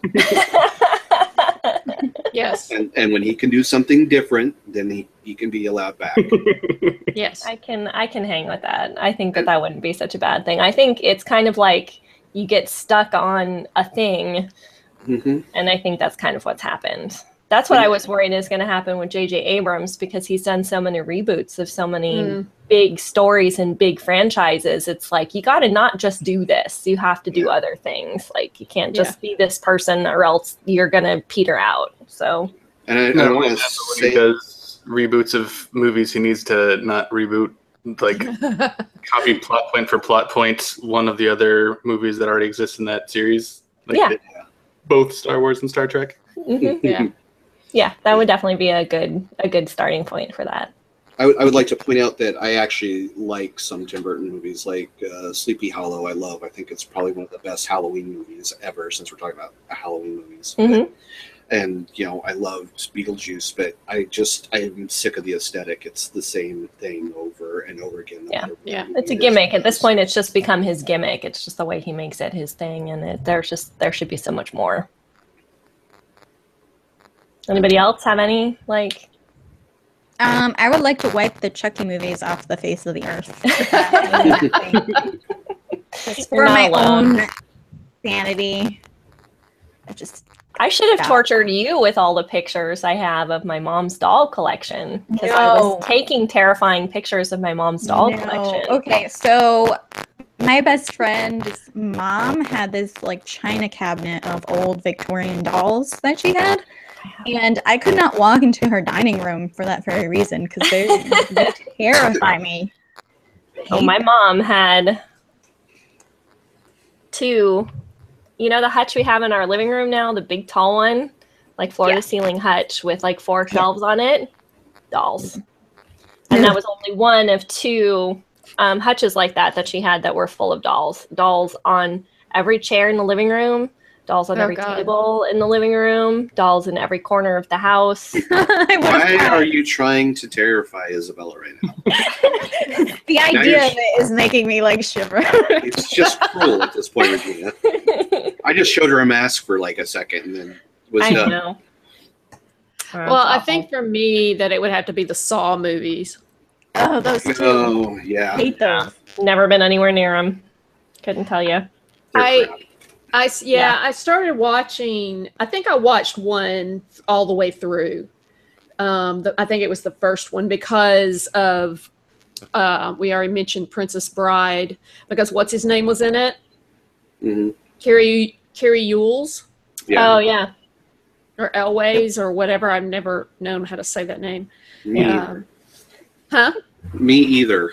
I'm constantly thinking it's Elway, and other people are like, no, it's Jules. I don't know. I have no idea. Yeah, we love you anyway, Carrie. Yes. Yeah, come on the show and tell us how to say your name. I just couldn't get on with the premise. I mean, the movie starts, and I was like, I'm not buying into any of this. I just don't. Mm-hmm. And it's ridiculous, and I don't know what the obsession is. I just think they're ridiculously stupid. Yeah, I remember watching that with a group of people, not because I wanted to, but because I was at a social function and everybody wanted to watch that movie. And I just remember thinking it was crap all the way through, and then at the end, when they were trying to reveal how it all happened, I don't remember what it was, but I basically shot the movie plot right in the foot right at the end. I was like, well, that wouldn't have worked because this, and this. And they're like, yeah. It was like, yeah, so it's a crap movie. There's no reason for a movie like that at the end to try to explain anything. Yeah. Because there's no way you can explain And that. the explanation they gave didn't work, period. No. You should have just ended it and everybody would have gone, okay, yeah. It's just trying to justify torture porn. I hate movies like that. The Hostel Hate movies them. are awful. The Saw movies are awful. And Saw kind of gave us that entire genre. They're responsible for it. Yeah. Like, it's not even, none of it's really scary. It isn't about fear. It's just about making you cringe because of all the things that people are having to do to themselves. And Don't care for it. No, thanks, no. Nope. Yeah, it's crap. All kinds of nope. Anybody else have one? I have one, and in fitting with the theme so far, it's a Stephen King story. You're coming back to Stephen King. I love it. Dreamcatcher. It's awful on levels that I didn't think books could be. Like, it tries to make farting scary. I'm not kidding. Like, one of the significant plot points in this story is these alien eel things like burrow into your body and like incubate themselves in your stomach, and they make you fart a lot. Wasn't there another horror film that had something like that? Like that you got a worm or something? They made a movie out of it. You mean Aliens? That is Or Aliens? No, this was actually like it might have been Swedish or something. But when you went to the bathroom, they actually crawled up. Yeah, that happened in that movie too. Yeah, maybe it is that one. I thought it was a foreign film. But anyway, no. The movie even had Morgan Freeman in it, and it still sucked. Proof he cannot save everything. You know, you have to wonder whether or not at that point Stephen King was just making fun of us. I'm pretty sure that came during his drug phase, like in the middle of his drug phase, because that doesn't seem like the kind of book someone would remember writing after they finished it. I was on a bad trip. I could actually see him, though, as kind of being an author who might troll his readers. I could see that, too, and I think there are a couple of his stories that he did do that, but like this one, it had alien eels that burrow inside of you. It had a psychic mentally handicapped child. It had a guy who had a brain library that he would go inside of, and it had any number of other bizarre things. And like in the book, the farting is like excessive. Like in the movie, it like happens in the beginning, and they kind of give up on it later on. But in the book, he constantly talks about these characters farting because of the things inside them. And I'm like, kids are scared of everything, and kids find farting hilarious. Farting and fear don't belong together. It just will never work. Oh, Steven. Well, I happen to have like a whole list of movies that didn't fall in any category that I thought were completely great horror films. Did anybody have a list that just didn't make it? I have a list of other things that aren't movies. My Little Like Pony TV does not shows. count. My Little Pony. Well, I was gonna have my favorite be the Charlie Brown and the Great Pumpkin. So. God. Charlie Brown. I don't hate Charlie Brown. I don't even hate that show, but come on. I didn't, but I It was did put it down specifically as horror and suspense. There's neither of those two in Charlie Brown anything. What about you, Isabella? Whether or not the Great Pumpkin is going to show up. That's not suspense enough for you. No. No. Ooh, even Isabella said no. I know, right? I'm sorry, Totally Regina, on you've my been own. voted off the island. You have not received a rose. You have been chopped. It's my island. Take your knives and leave. Yes. You are the weakest link. Goodbye. You're So fired. I was waiting for that. Somebody had to say. She's pretty much the only person who could say that to me, though. All right. What was on your list, Isabella? So one of them is Limbo, the game. Hmm. That's a very suspenseful, creepy game that I really love. And a bit slasher like, because there's lots of like flying body parts going on. And there's also a podcast called Limetown that I really enjoy. That's kind of suspenseful Limetown? that I like. You should. Limetown. Yes. Limetown. Have you heard of We're Alive? That podcast, Isabella? We're Alive? No, I Yeah. have not. It is actually a zombie apocalypse podcast that's very much done in the radio show style. It's very good. And they just actually started or put out a new version, a new kind of spin-off of it called Lockdown that happens to these people that are in prison during the same time as the original show. So you might want to check it out. It's really well done, really good Cool. voice acting with lots of sound effects and everything. It's really well done. I wish I had spread out the categories a little more to include other things, because I know that there have been some really good video games, scary video games. Resident Evil, the first one. Mhm. Yeah. Silent Hill. Silent Silent Hill, Hill, the first Silent Hill. God, that one was terrifying. Talk about, like, building tension. And board games. I love Arkham Horror. Games that you just cannot win. Trail at the House on the Hill. Yeah. Yeah, when I finally get to be the bad guy, I'm usually like the weakest one who gets stomped inside of like 2 turns. Yeah. Last time it was Frankenstein's Monster. What is that? I played that game. And Nice. there's- Frankenstein's not. Monster. Yeah. Of course I didn't. Really? I never win. Yeah, fine. You know what? We're just gonna have to play some more. Cards Against Humanity. The only game I win. Yeah. What that is game the only game? Oh, Cards Against Humanity? Yes. Yeah. the one that Isabella and I are simpatico on. I know, you guys are it's freaky. It's the only game that Isabella wins. Okay, this sweet innocent Yes. thing here. But it was her and Mark. It was the two of them together. Like, they Yeah, were like a twin. feeding off each brain other. meld. And I think didn't we like actually tie at the end of it, or one of us beat the other by 1? Maybe. It was ridiculous. very- I think Close, I at don't the remember. end it was just us going against each other. Yeah. Okay, I changed my mind. The thing that scares me is Isabella. It's those cute little packages like that with those demented minds that just pop out when you least expect it. Yep. Yeah, it was funny. Every time we would judge, I would judge her cards, and I'd always pick hers. And when she would judge in my card, or if my card was in when she was judging it, she always picked mine. They were, there's back and forth, like the whole game. They were just like feeding off each other, and we're like, What's happening? What is happening? I don't understand this. The darkest member of our party with what we assumed was the lightest. No. Yeah. Nope, That's it's definitely all not me. pretend. She just pretends to be cute and sunny.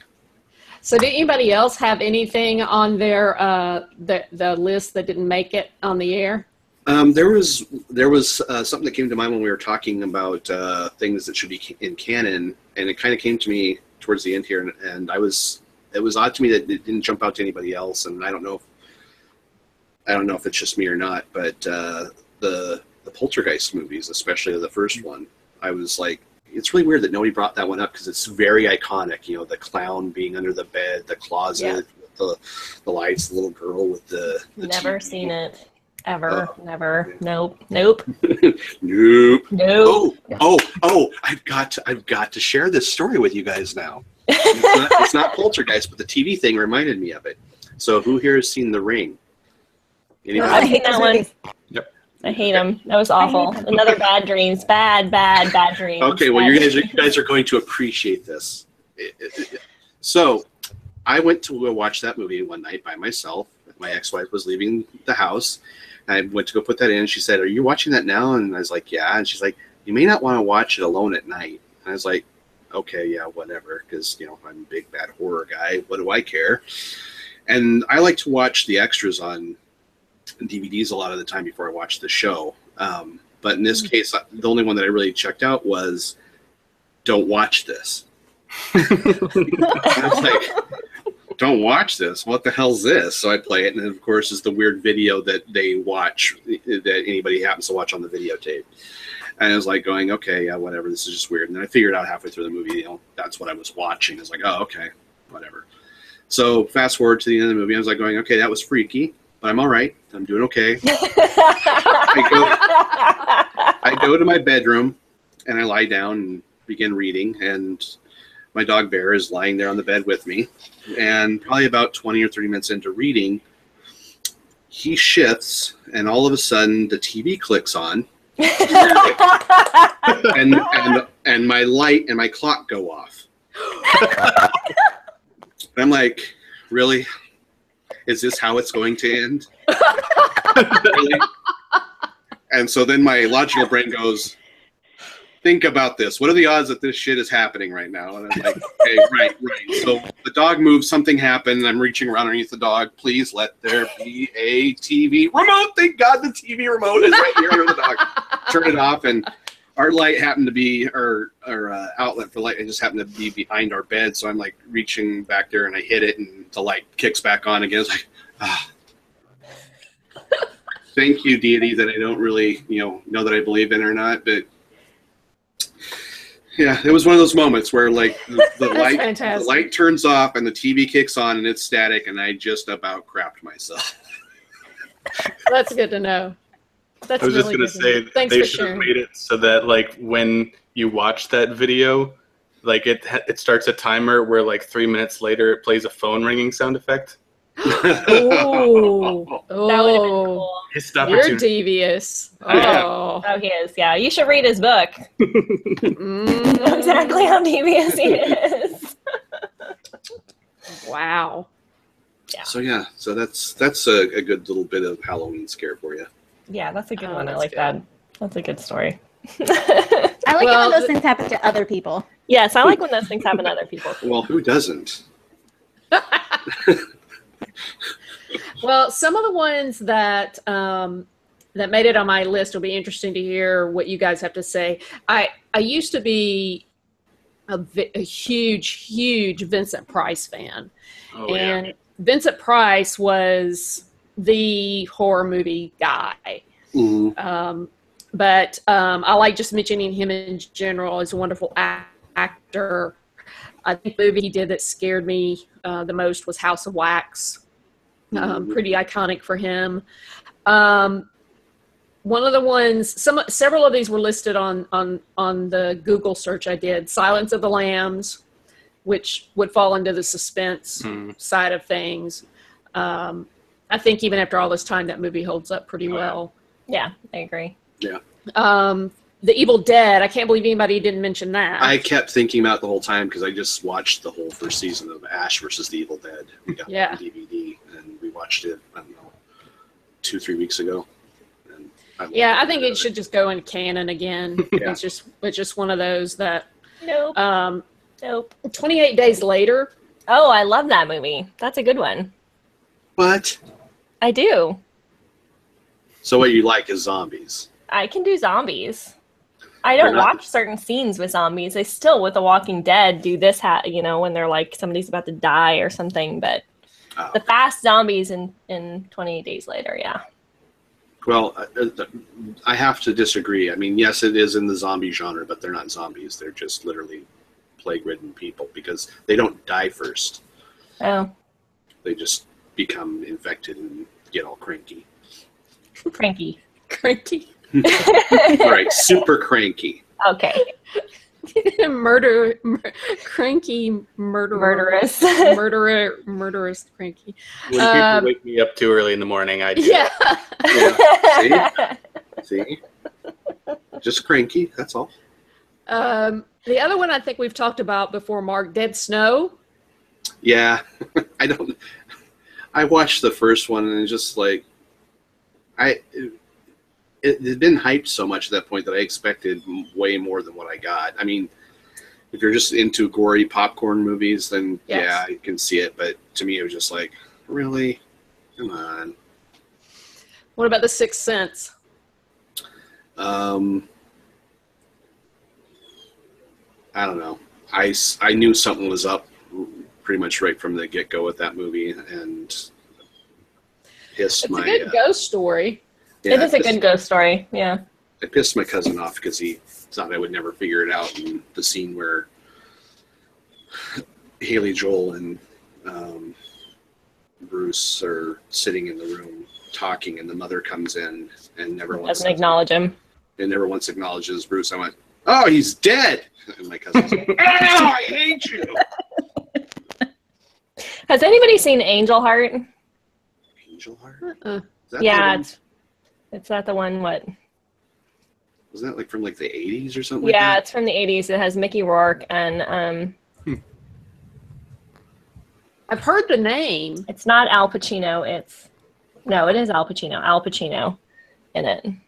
I vaguely remember it. I think I might have saw it, but yeah, it was one of those that I showed it to Chris, and I was like, "Oh, you're gonna love this," and he guessed like the whole plot in the first like 3 minutes because it's one of those where it like flips at the end, like the whole story flips at the end, and he guessed the flip in like the first 3 minutes in the movie, and I was like, I did the same thing with The Usual Suspects. Yeah, it is. Yeah, it was. Yeah. After The Sixth Sense, my cousin said, "Well, we're going to watch The Usual Suspects, and you'll never guess it." And guess that one. Spoiler alert, everybody! If you haven't watched this in the last 15 years, but it was Kevin Spacey. I literally was sitting there watching it, and I was like, "Going, it's Kevin Spacey." No, it's not. Poor Ryan. Mm-hmm. Two more. One especially that I was surprised didn't get mentioned. Night of the Living Dead. Oh yeah, that's a good one. You know what? I think I honestly was trying to stay away from like canon pieces. Well, no, from zombies at this point. Oh, because we've done didn't we do a whole zombie episode at one point? I think we did. Yeah. So I think I was really trying to stay away from the zombies.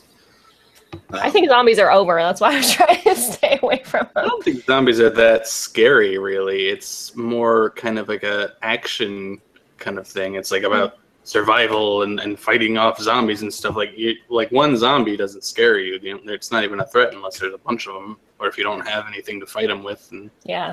Well, and that was one of my points back in the day when we were talking about this. I think I mentioned that slow zombies do terrify me, and it's not because one by itself is scary or even necessarily five. It's literally the fact that, again, it comes back to kind of a sort of Damocles thing where you literally have thousands or millions of them, and it doesn't matter how good you are or how smart you are or how fast you are, eventually you're going to have a bad day and screw up, and then you're going to be one of them. That's always been the part that scares me, is the inevitability of it. Yeah. The last one is Let the Right One In. Oh, that's it. Oh, I love the original of that one. Yeah, the original's great. Yeah, I loved it. I don't know that at all. Like, at all. That is a good one. It's a good one. It's vampires. Yeah. Oh. But the original's great. Don't watch the American version. It sucks. You'd actually probably like it, Regina. I know there were a couple scenes that were a little bit gory, but it's really more kind of, I think, a pathos piece. Yeah. Yeah, The definitely. relationship being built between this little boy and this little girl. It's very different. Yeah. Very unique. It's it's a lot about human relationship. Human. Need. Human. Yeah, all right. I'll put that on my I'll check it out list, which is not very long from this episode. Yeah, you definitely want to make sure you get the foreign film and not the. Yeah, I just looked it up. It's Swedish, right? Yeah, I think it I think is. so. Or Norwegian. It was one of the. It's a Scandinavian country. I remember Yes. that. I'm trying to look here to see, but Oh, had I think it's a Russian film. Has anybody seen Night Watchers and Day Watchers? Mm-mm. It's a vampire. Mostly a vampire film too. It's foreign film, and it's two films, and I think they were made together. And one is Day Watchers, and one is Night Watchers, and it's a complete story. But they're pretty independent in of themselves. But it's just got some amazing cinematography in it. It's just wild and crazy and apocalyptic, and just watch a trailer of it sometime. It's pretty. I think it's on Netflix. Yeah. Oh, Yeah. Just look up which order to watch them in. I got can't one. remember which one comes first. I What is got it one called? that I completely forgot. It Follows. It's Yep. pretty recent, I think. That one was one that I voluntarily watched that I actually enjoyed. So What was it about? Oh, that's the what was that about? it's basically like a STD demon.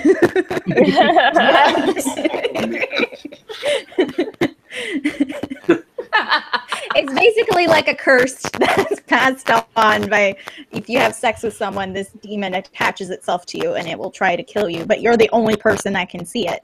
And then if it kills you, it will go on to the next person, like before you, who Or you go had back. sex with. Go Yeah, back. it will go back. Great. So more desperation and people trying to get laid. Awesome. Yeah.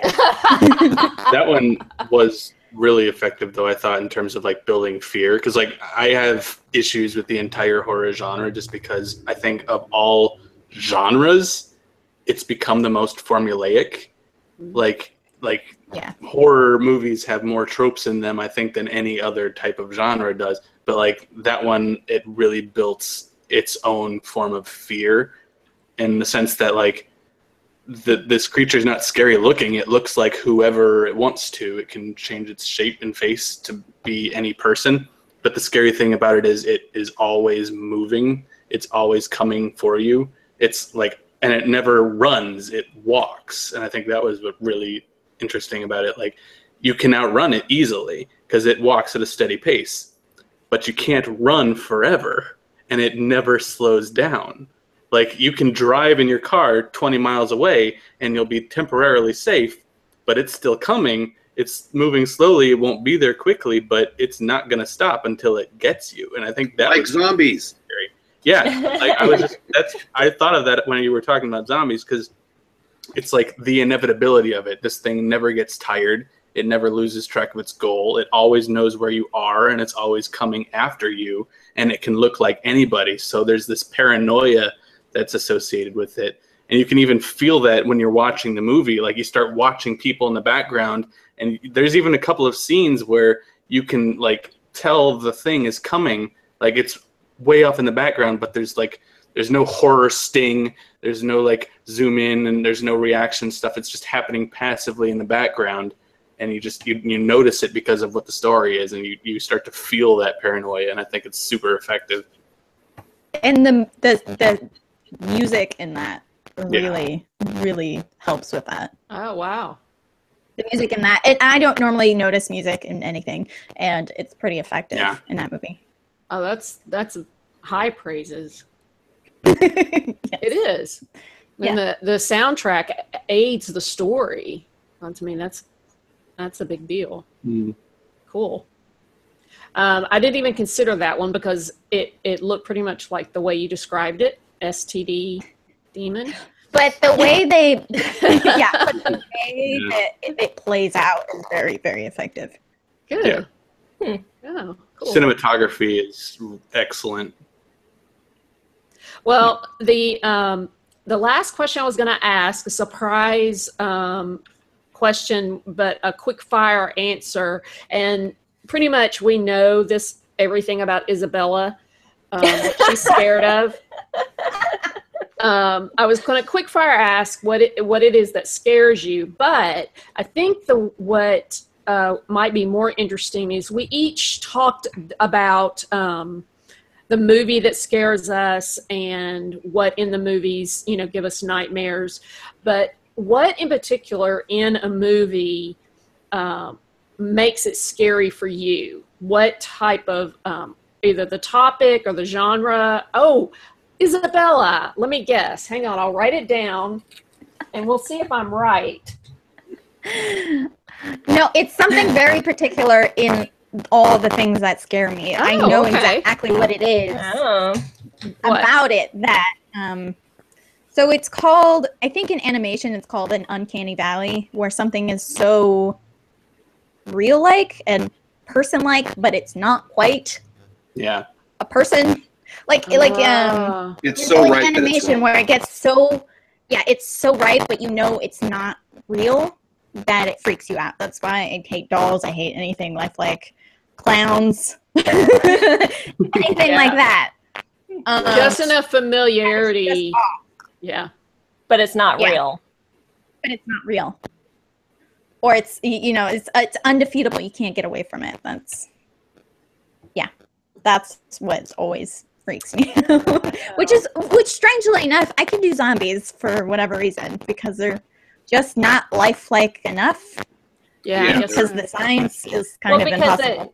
They're not mindful. They're not mindful. Exactly. They're not malevolent. Yeah, there's no intelligence behind them. It's just instinct. And so it's easy to kind of make that othered and away from yourself, because it might be part. I mean, we all, run on instinct, but there isn't any, malevolence. There's no intention necessarily other than to survive. So yeah. Plus, definitely. you know exactly what they're thinking. They just want to eat you. Like, they don't have any motives. They don't have any tactics. They're just going to do whatever they can to eat you. Well, and you can kill them. They die. What about you, Regina? I don't know if I can pinpoint quite as well as Isabella did. It's definitely something about otherness and the strangeness, I think, for me. But I also think I don't like the experience of being scared. Like, I mean, some people revel in that. Some people love that. And I don't like that. I think that has a lot to do with a certain amount of control issues I might have. No. Maybe just a little bit, which I don't really like that. But I do push myself sometimes. I will check things out and I will watch certain films if I think that they're gonna, kind of expand my experience. But I don't really like that whole unpredictability thing. Yeah, maybe a little bit of that. I don't like the movies that try to jump out and scare you. I don't like the blood. I have a lot more, and we talked about this before in a couple of other episodes, where, like, ever since I've become a mom, I think my experience of watching other people in pain is different, for two reasons. Because I have, a person I need to take care of, but also I experienced pain much more deeply than I had ever experienced it before. So when I see it now, it's much more real to me. And so I even have a hard time with some like real looking pain because I'm like, oh my God, I know. I know how it hurts. And, I don't want that pain. So I don't know. I think it's all of that is kind of mixed up in there. Yeah. Evan, what about you? I have two. Like, the one thing in movies that I just can't do at all is body horror. I hate body horror. I can't do it. Like, it isn't that it scares me so much as it just unsettles me on a primal level. Like, I think the movie that scares me the most, even more than Alien, that I can only watch occasionally, even though I really respect it on a filmmaking level, is The Thing. Right. Because of the body horror in it. Like, the idea of your body being transformed against your will and does something monstrous is just like, it's, I think, partly the uncanny valley, because like when you can recognize body parts that are like human attached to something that's not human, like it squicks me out. And it's the Borg. Can't do it. The Borg can be really scary too. Like, I respect them for that too. And the other thing, when you said that, it made me think of Slither. Have you ever seen it? I can't watch it. Like, I remember hearing about it and like seeing the commercials for it, even when it came out on TV, and I was like, I can't watch that. Like, there's a lot of body horror in that. Yeah, and I kind of want to, because doesn't it have Nathan Fillion in it? Yep. I kind of want to watch it because I love him so much, but I don't think I can do it. Like, it'll just disturb me too much. So your second one, I'm sorry. Oh, the other one, like in movies that I actually really like, that it scares me, and I can do it because it'll be one of those things, kind of like a roller coaster kind of fear, like where it scares me and I'm like, oh yeah, that was a good scare, I want another one. Like, that is when nothing happens.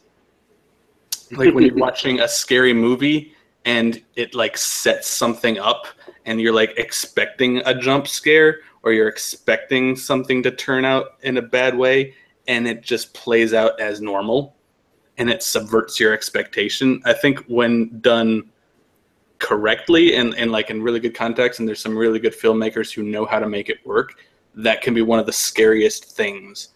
Or like I was talking about, like with It Follows, where something scary happens in the background, way in the background, that you can completely fail to notice because no attention is brought to it, and you only see it on like repeat viewings, and it's like, oh, that was there the whole time. It's kind of like the equivalent of like sitting down next to a poisonous snake and then not realizing it was there until you stood up. Like, I could have died. Like that idea of that was there the whole time, or like I thought that was there and it never was, like that kind of psyching it out thing. I think that is one of the most effective ways to build tension in filmmaking. It sounds a lot like what Mark was saying earlier about The Exorcist 2. About 3. the hallway scene 3. with the nurse. Yeah, Exorcist 3. Yeah, it sounds a lot like that. What about you, Mark? What really scares you in the movies? For me, there's a couple of things. And, I don't know if it really is, again, scare is the right word for it, or terror. But there's the inevitability thing that we were talking before with like zombies, or with It Follows, things that it doesn't matter how good, how smart, how fast you are, eventually you're going to succumb. That sort of thing, that sort of Damocles field really gets to me on some level.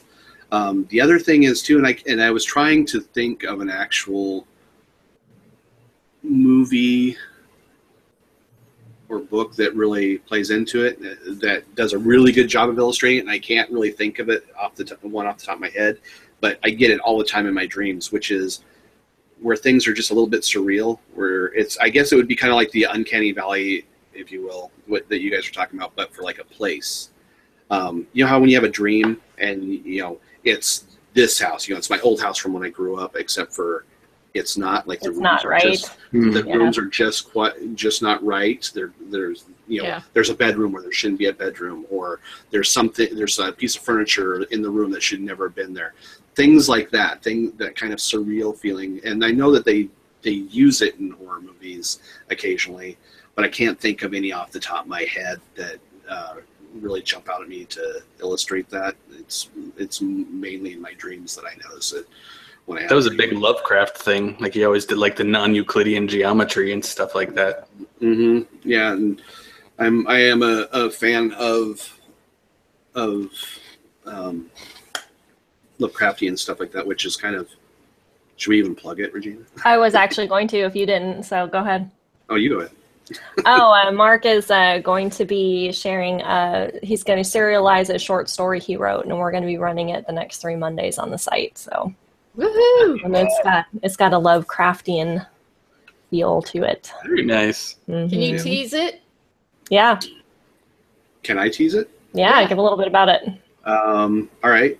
Basically, this is a short story that was written for me trying to explain some random weird events that happened in my backyard over the course of several weeks last summer. And I just thought it just seemed like something that kind of fell into the horror genre to me, like just this weird shit that was going on in my backyard that I was like, what is going on? And so I just decided, well, I'm just going to make my own explanation for it. And it'll be Oh, awful. cool. It's good. Inspiration. Yeah, Like- yeah, It's good. I try and do it in that same tone of voice that Lovecraft and his peers did in the 20s. So it's kind of I try to mimic that kind of archaic way of speaking or writing.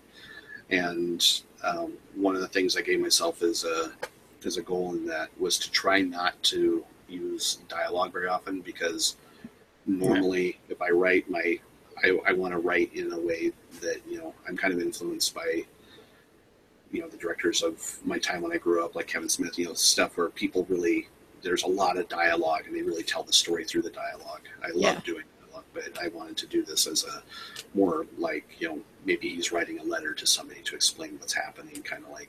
It's more exposition. Yeah. So. Cool. And it's 3 parts, right? Yep, it's going to end on Halloween. So Yay. every Monday. Yeah, every Monday. Tomorrow, First- the week, yeah. Yeah. For 3 weeks. First part is already waiting to have its last editing pass by Regina, and a little blurb from her, and then away we go. Yeah, Cool. it's going to be fun. It's the first time we've serialized fiction on the site, so Yeah. It's a great idea. it is. Yeah, it's going to be fun. It probably won't be the last time we fictionalize Probably not. And I don't Evan's see like, why. oh, really? Ooh. Well, I Now, don't see Evan, why. are you working on your first piece for us yet? Oh, I can say that I am and sound prepared for life. But not. That's all right. We all procrastinate. We're all really good at procrastinating. Well, Well, I except for didn't- maybe Rhonda.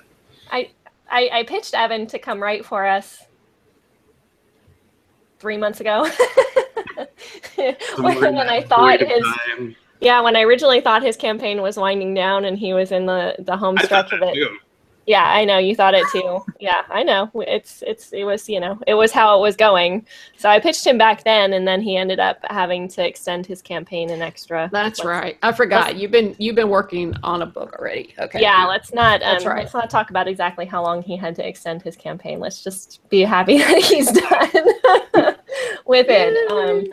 So it's been a while, and then I just bombarded him, I think, on Friday, and was like, "Hey, so since you're, done with your campaign, you ready to write for the site in a couple of days?" He was like, "Probably not yet, but soon." So, but what I did rope him into was to agree to help me with a video series that I wanted to do about writing and how to approach writing and how to write good.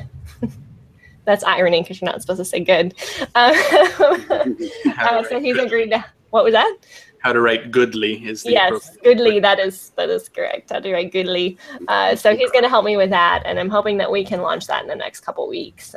But in on the side of him having to finish getting his novel ready to go.